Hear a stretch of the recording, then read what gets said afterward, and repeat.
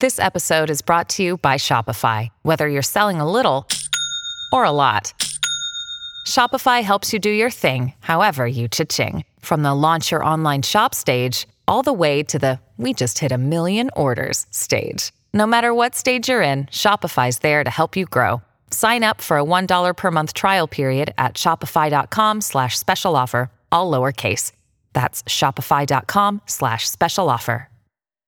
I'm Collier Landry. And I'm Brenda Fisher. And this is Moving Past Murder, Episode 3. What it's like to be a witness in a murder trial. And the murder suspect is... your parent. Oh boy. That's scary. Here we go, right after this.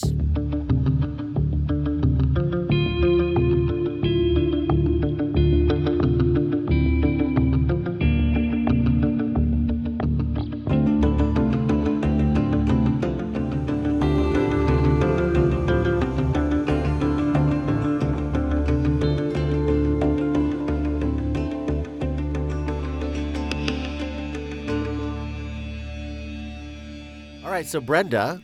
Yes, Collier. So I have some interesting news. You do? Yes. So the streaming platform Discovery Plus is now showing A Murder in Mansfield 24/7 for your streaming pleasure.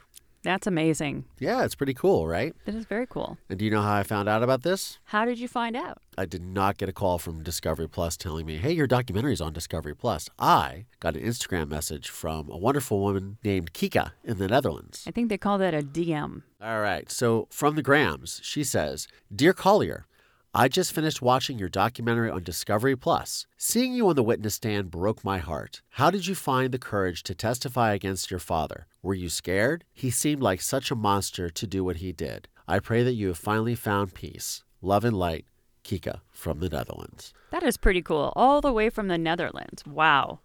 It's amazing, what reach these stories have and how they touch other people's lives. And I love hearing from people. That's amazing. Yeah, it's one of the really cool things in doing a documentary like that, or even doing a podcast like this, is that you do have this ability to reach a global audience now. They can listen to it anytime they want or watch it anytime they want. So it's cool. That's always one of the rewarding things. Now, I've been to the Netherlands. We had our second screening at the IDFA Documentary Film Festival, which is like the largest in the world. It goes on for like 2.5 weeks in the Netherlands. It is so cool. I had probably some of the most fun times I've ever had in my life in Amsterdam. Not for reasons that you're probably thinking of. They had nothing to do with the red light district or marijuana shops. But I had a lot of fun. Nice. A lot of fun. I think we screened like 4 times while we were there. It was really cool. Wow. So Kika had asked about me being on the witness stand. I get this question a lot when I was touring around with the documentary, and a lot of people seem to be confused because they don't understand why the prosecution, quote unquote, made me testify against my father. What people don't seem to understand, why would they, is that I chose to testify against my father. There was no way that I was going to not testify against my father because I knew what I heard, I knew what the truth was, and I knew that what he did was wrong. And it was the only way that I could really retaliate, if you will. Right. So yeah, there was like no other option. I mean, like come hell or high water, as they say, there would be no way that I wouldn't testify. Well, and the cool thing is, if you really think about it, the only person that could have really stopped you from testifying would have been your father. But at that point, he had no right and no control over you. So where most parents are the ones to either say you can or not to testify in a court, usually in this situation, he couldn't stop you, which was great. And you needed to, speak your truth. Yeah, absolutely. And the thing is that I had no family left. Let's just keep it real. My mother's side of the family didn't really want to have anything to do with me. My father's side of the family didn't really want to have anything to do with me. And I was all alone. And I was in a foster care home with people that I don't think particularly cared for me. I think they just wanted to have me there because of my sister, because they wanted custody of my sister. And that's the truth. That's a horrible way to feel, too, being as young as you were. What a crappy place to be and have to totally crappy roll place with to it. be. Yeah. Totally crappy place to be. But I think at that time, and I think when you are in that situation, your options are pretty limited. Yep. And the only thing that I could do was be proactive and pursue telling the truth as I knew it and honoring my mother that way. I knew what happened. I knew what I heard. And I wanted to tell the story. And there was a lot of, let me backtrack a little bit. I watched recently American Crime Story, The People versus O.J. Simpson. Oh, yeah. It was interesting. And I remember the case. It kind of almost overlapped with my life in a lot of ways.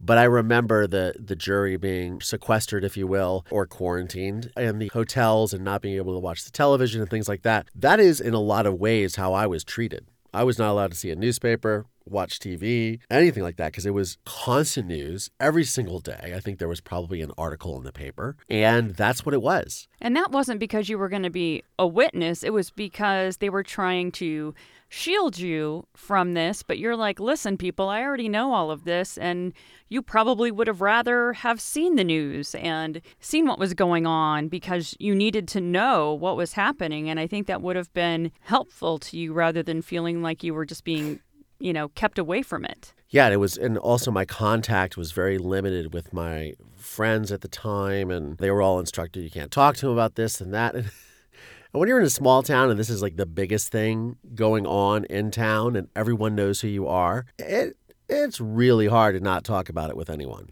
Right. But I was shielded away from a lot of it, but I was also very isolated, and not having a caring family or foster care situation, which was good for me.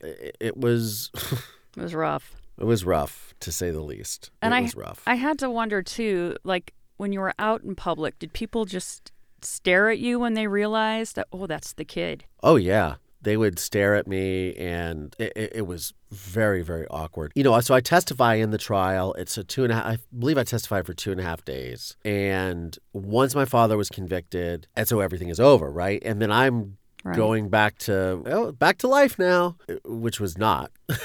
But yes, being out in public, people would come up to me, strangers, all the time. And I wanted in a lot of ways to answer their questions, and because I knew that they, even at my young age, I knew that they were also going through something and they felt so connected with me. So I was trying to be really respectful of that, because I figured that I knew my mother would want me to honor that and respect that those people are also dealing with something, whether they were dealing with the fact they felt such grief for my mother and having my mother, brutally murdered, or that my father was their physician and they've lost their physician, or they believed he was innocent and they were still coping with the fact that they feel an innocent man went to jail.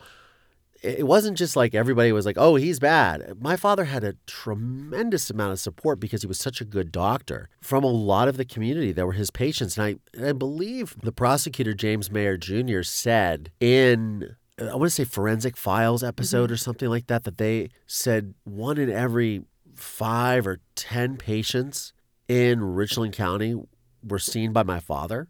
And there was more than 10 doctors there. So he had a very large group of patients, and he had a very large practice as a single physician. So yeah, there were a lot of people connected to it. So I would have people that, even to this day, even after the film, I remember somebody sent me a message. This was probably like 2018. Again, spoiler alert, in the film, I confront my father about the murder. And my father is what I believe is a sociopath and a psychopath. And he just completely denies it, flat out denies it. So this gentleman who had seen it, he wrote me a message on Facebook. He said, I'm so glad that you got to sit down with your father and hear his side of the story. And you guys were able to come to a resolution about that. And you understand his side of the story now. Excuse me, what? Are you watching this? Did you watch the same film that I made? Because that's not what happened. Yeah. Because I say to my father, I believe that you believe that. Right. And I say, and that's my answer. Because he does believe his own story. And granted, if I was sitting in a prison cell for, at that time, 26, 27 years now, probably would convince myself that the sky was pink. Right. You could convince yourself of anything. Of anything being... I think just locked up that long. The power of the human mind. I always believe, and I've said this for a long time, is that when we go through such trauma, and let's face it, yes, there was trauma inflicted on myself, my family, friends. Obviously the film deals with the ancillary victims, the repercussions of violence on communities and this, that, and the other, right? However, there's also a trauma that's inflicted on the person who commits the murder because you're doing something that is so violently aggressive. And I almost feel that there's a lot of times when you hear about these cases in the newspaper online or on the news, whatever, right? And you hear about cases where somebody was shot to death. Somebody was shot, right? Couple gets in an argument, he killed his wife, or she killed her husband, or another person killed another person in a robbery, whatever it is. When they were shot, well, that to me feels like, it's horrific. It's so sad and tragic that this happened, that another person's life was taken, that another person felt the need to take another person's life for nothing, really. Right. However, you shot him with a gun. It's an inanimate object. You shot them. You're not close up. You're far away, or you're far enough away. My father put a plastic bag over my mother's head and suffocated her while he smashed the back of her skull in. It's a whole different ballgame. Wow.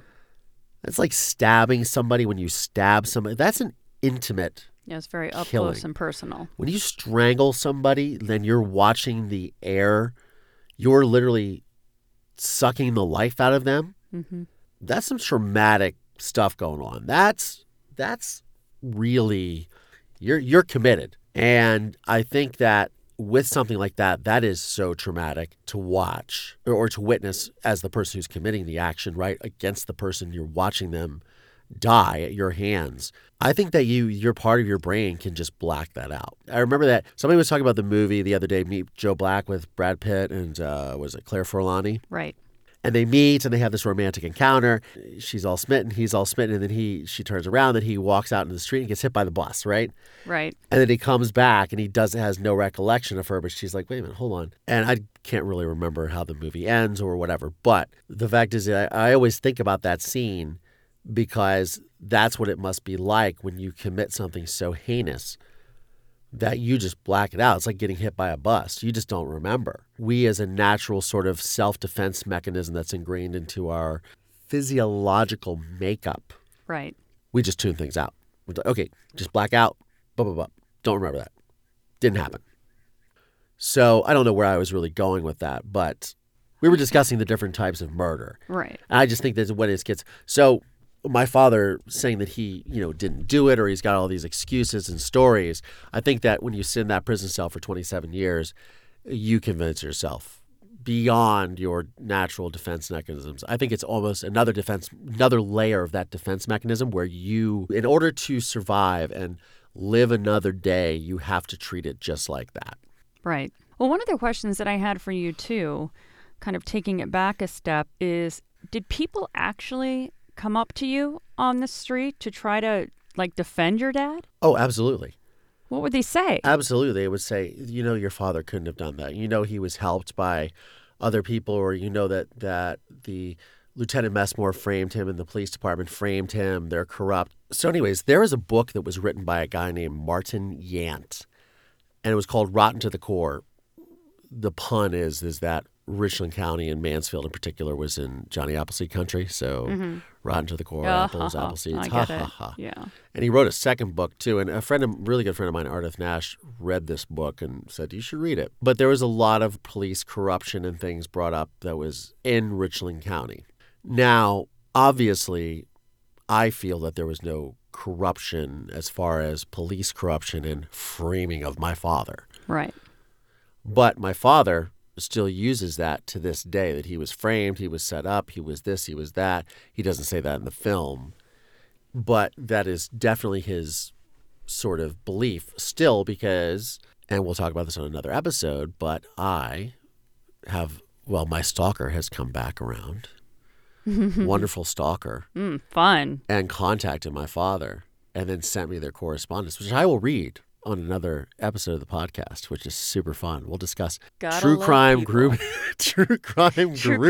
Groupies. Oh, and stalkers. It's a lot of fun. Trust me. Anyways, he, he's always engaged in these conspiracy theories, and I have, as you saw, I recently just came in.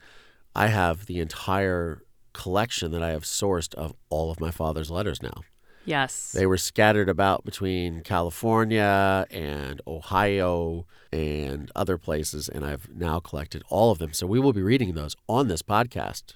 And there is a large container of them. So there is this a should be large container. There's probably like interesting. 400 or 500 of them. And I have a bunch that I have not even opened, too. Oh, wow. So that's going to be super exciting. So once we get the video portion of this podcast up, I will be opening these letters on camera for the first time, and we'll read them. And some of them might be kind of boring, but some of them might be really good, too.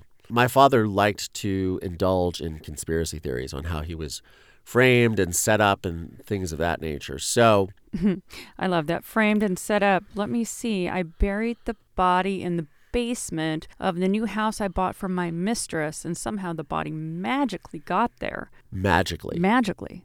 It's like teleportation, but not. Yes. Yeah, so he has all kinds of interesting theories about that he has expounded upon over the years in his letters. So I can't wait to dive into those. Back to what I was saying is when there's books like this one that was called Rotten to the Core, which did talk about corruption in Richland County and things of that nature, when you are someone who is grabbing for straws, you will latch on to anything. So I remember him sending me, I don't know if he sent me the book. He may have sent me the book, but he told me to read it. He's like, you need to read it.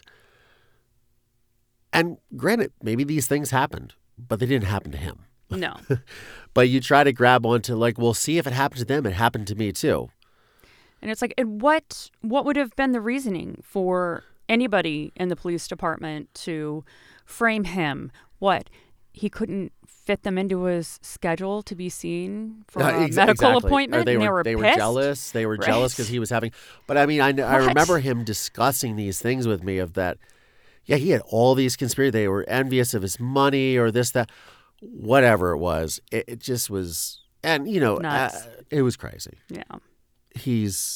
I mean, if a 12-year-old boy can figure this out and put the pieces together, I just don't understand how people can think that this was made up. You're like, hello, heard it, saw pictures of the house where the body was buried. I mean, you put, A plus B, plus C equals D together. It was like, Yeah. you did it and you figured it out. And it's like no one had time to frame anybody for anything. And here's the thing that yes, what you say, absolutely. But here's the thing that goes hand in hand with sociopathy. Sociopathy and narcissism are like one and the same. Now, I'm not saying that everyone who is a narcissist is a sociopath to the degree that my father is. That's a special, that's like the world heavyweight champion right there. Right. But narcissism is a big part of sociopathy. So what they do, and this is what I've discovered over the 30 years of dealing with my father since he was convicted and dealing with my father pre-conviction, even though I was a young child, but I start remembering the stories and the incidents that's happened before when I was younger. And then as an adult, as I come into my own, I begin to process these things. And you see these things come into play with the narcissism. And I was telling somebody recently what I've discovered with my father and with narcissism going in hand with sociopathy is that what they do is they will hang on to these little nuanced details that really have nothing to do with the price of tea in China. Right. But they make them into such a big deal. For example, they would say, well, police say that she was murdered at 3:15 a.m. on December 31st, 1989. And he goes, well, nope, she was murdered at, the autopsy says she was murdered at 4:30 a.m. So therefore, that discredits it, as if that just completely negates the fact that she was killed by him or whatever. It's the grabbing for straws. But in their mind, if you don't have every single detail correct, then you're not right. That's how they justify it. They don't go, oh, well, yeah, 4:30 is close to 3:15 on the same day.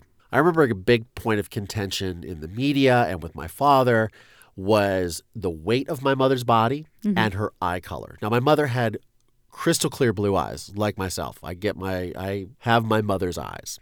The body, and when I had seen the pictures, as you see in the film, her eyes were brown. Now, that probably occurs from the rigor mortis process. Right.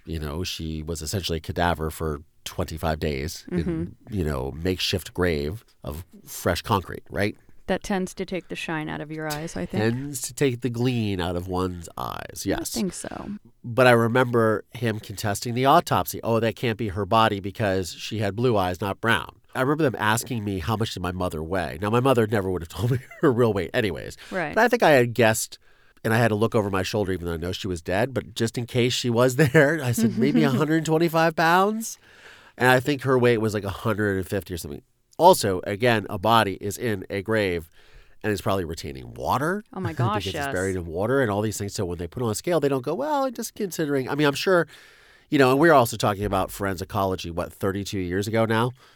Being that we're in 2021, this is 1990, so 31 years ago. I'm sure things have advanced. But at that time, they're not going to go, oh, well, what was her weight? Or they're just going to go, oh, well, of course it's going to gain water weight. But he would use these things. I believe he used them in his appeal. And we'll get into his appeal in another episode and discuss as we're talking about other cases. But he would use these little subtle nuances to say, well, see, I'm innocent because, oh, the body weight was off, or, oh, the eye color was off, or, oh, never mind, forget the fact that there's a body buried in a house that you own. That you put the floor in. That you put the floor in, that you asked about lowering the basement floor, and that you asked about all these things, and that you had your mistress, Sherry Campbell, sign a document to purchase the house, N. Sherry Boyle, because my mother's initials were NSB. So she signed N. Sherry Boyle, even though she wasn't married to my father. Right. And this is in court. I'm not making this up. This isn't a thing in fantasy. This is documented in a court of law per her testimony. Sign the document. N. Sherry Boyle. So you are having somebody portray that you are actually, this is your wife, and you're saying it can't be her because the eye color's off. That's what they do. They hang on to these little details to try to refute any or shirk off the blame or guilt or anything because, oh, well, you didn't get your detail right, so therefore I must be innocent. It's absolutely insane. That is insane. And when I saw in Murder in Mansfield when they were pulling her out of the floor, I could tell it was her. And I mean, just her hair, her build. I mean, I didn't need to see her eyes. I didn't need to, weigh her. It just struck me that, oh my God, this is her. So if I'm thinking that, yeah, I'm sure everyone else that saw it as well would agree, looking at pictures of her and then seeing her pulled out of the floor, it was unmistakable. So, I mean, he can try to grasp at any little thing to hang on, but come on. I mean, you don't get much more spot on than that. Yeah, and it just got, even crazier and crazier in the appeals process, which we'll get into in other episodes, exactly how this develops. And as I start to really dive through these letters that I haven't looked at in, years and years, we will uncover, I'm sure, some more sort of juicy facts and alternate facts and conspiracy theories and one-armed man and aliens. Because I remember, I think for at least the first 10 years of correspondence with my father, he had just one theory after another, after another, after another. Just because people do shady things or whatever. And again, I'm not discounting, this gentleman, Martin Yant's book or his truth or any allegations of corruption. I can't speak to those. I have no idea. But I will say this. Didn't happen in my father's case. No. Didn't happen at all. But it's like any of these little excuses. But you see this. You see this in cases all the time. They look for these little technicalities to get people off. I mean, there was a very big case. If it don't fit, you got to acquit, right? Mm-hmm. And you see these things that allow these people to go free. And it's mind-numbing. It really is. And it really, really breaks your heart for the people that are really out for justice. And they don't get it because of just these loopholes that these lawyers will just find. I mean, I'm just so not a lawyer fan. I'm so not a fan of lawyers. Sometimes you have good ones, obviously. James Mayer Jr., Jerry Alt, great lawyers. great police officers. David Messmore and the Mansfield Police Department did a great, fantastic job in this case. I like to think that they are the rule, not the exception, but they all did a very fine job. And that's, it's good to hear, and it's good to point out the good ones when you run across them, for sure, because all we do hear about are the bad ones. Yeah. And the negative, and it is nice to, talk about something in a positive light, even when we're discussing a subject as heinous as this. But yeah, absolutely. Yeah. It's good to not think that all law enforcement or lawyers are out to get you. No, because, it's very true. There are. I mean, sure, there are exceptions, not rules, but I tend to be a little bit more altruistic than others. Yes, you do. I think you do. I think you have to look at things like that. So, to all of our listeners, thank you so much for sticking around. We are getting on a much better schedule for releasing these episodes, by the way. Yes. I have just been on a television show that I've been shooting, which is a house renovation show. And it's very far away from Los Angeles, so I have to get up very early and work very long days. Good times. But our goal is to try to make sure Every Monday, that is the goal. That's what I'm pushing Moving for. Past Murder Mondays, MPM Monday. I like that. MPM, hashtag MPM Mondays. MPM Mondays. That's what we're going for. Murder. And we are, as we get everything settled, moving into our new podcast studio where we'll have video. So you will see this on YouTube very soon as well, hopefully within the next 2 weeks. But if you have a case that has been interesting you, or even an unsolved case, cold case, or you just want to reach out to us, please do. You can email us at movingpastmurder@gmail.com.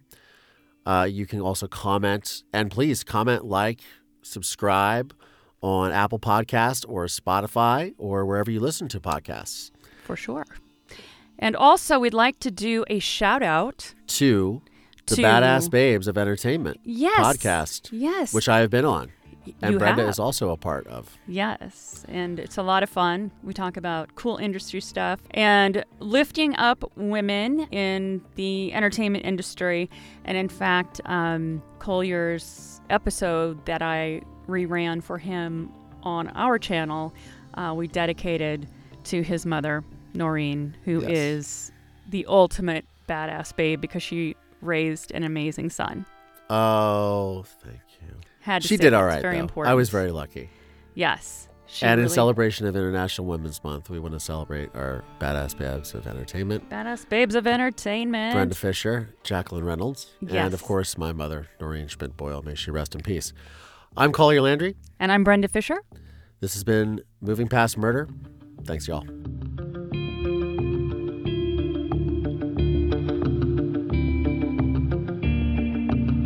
For more information, please visit movingpastmurder.com or mpmpodcast.com. The film A Murder in Mansfield is available on Investigation Discovery, Hulu, and Amazon Prime Video. This podcast is a production of Don't Touch My Radio in association with RSA Entertainment.